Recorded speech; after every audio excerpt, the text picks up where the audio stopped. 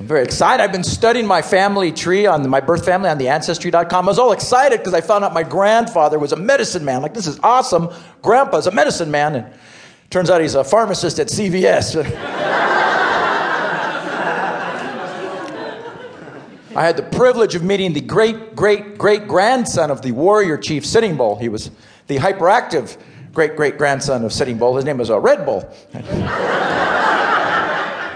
People find out you're native, even part native like me, they start asking all sorts of questions, making all sorts of assumptions. I got this one after show the other day. Oh, Marc, you're Navajo. I bet your children have beautiful tribal names. I'm like, yeah, a little big mouth and grounded till Christmas.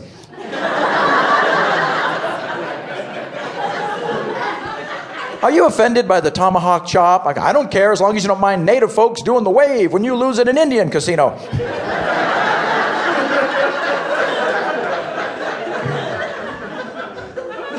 Oh, can you share some ancient tribal wisdom? I wasn't even born on the reservation. I'm like, sure, ancient tribal wisdom. I've been through the desert on a horse with no name. Felt good to get out of the rain. Don't stop believing. Hold on to that feeling. Like I said, I'm not from the reservation. I never met my birth father. Runs from responsibility.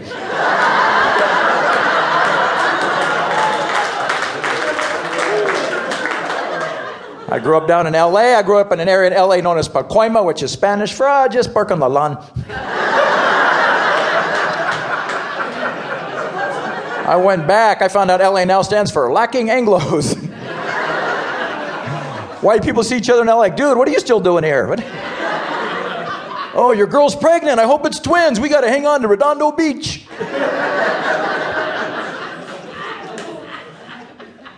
When I lived in Southern California, the OC in Orange County stood for Only Caucasian.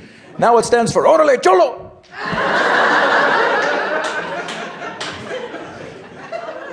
I know you've had some fiscal difficulties in the Golden State, California. $15 billion with a B in debt. $15 billion. Your state bird is a buzzard. 911 is now a 900 number. I didn't realize how bad it was till last year. I was driving through Sacramento. I got stopped by the highway patrol. I wasn't even speeding. He just wanted $20 for gas. And you had your chance. One fell swoop. You could have cleaned things up. You had this lady by the name of Meg Whitman, the founder of eBay, running for governor. You could have made her governor. She could have put California for sale on eBay. You would have got your money back.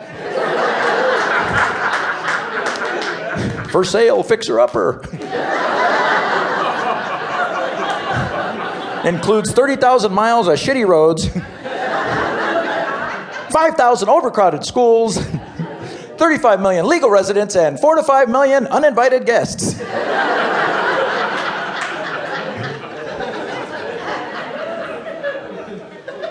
Congress says they're going to clean up illegal immigration, like finally after 500 years.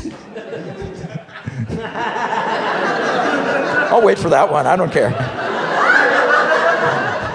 Put Native Americans in charge of immigration. We won't get fooled on that one again. The one proposal in Congress as part of the component of immigration reform is to build a 2,500-mile-long wall, 30 feet high, along the U.S.-Mexico border. Waste of money.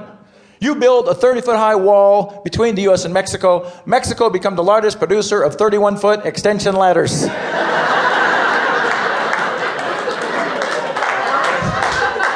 Pole vaulting will become their new national sport. They'll be like, yes, we can. Si se puede. 2,500-mile-long wall ain't going to stop crap. I'll tell you that right now. 2,500 miles of shark-infested waters and a leaky boat did not stop the Pilgrims.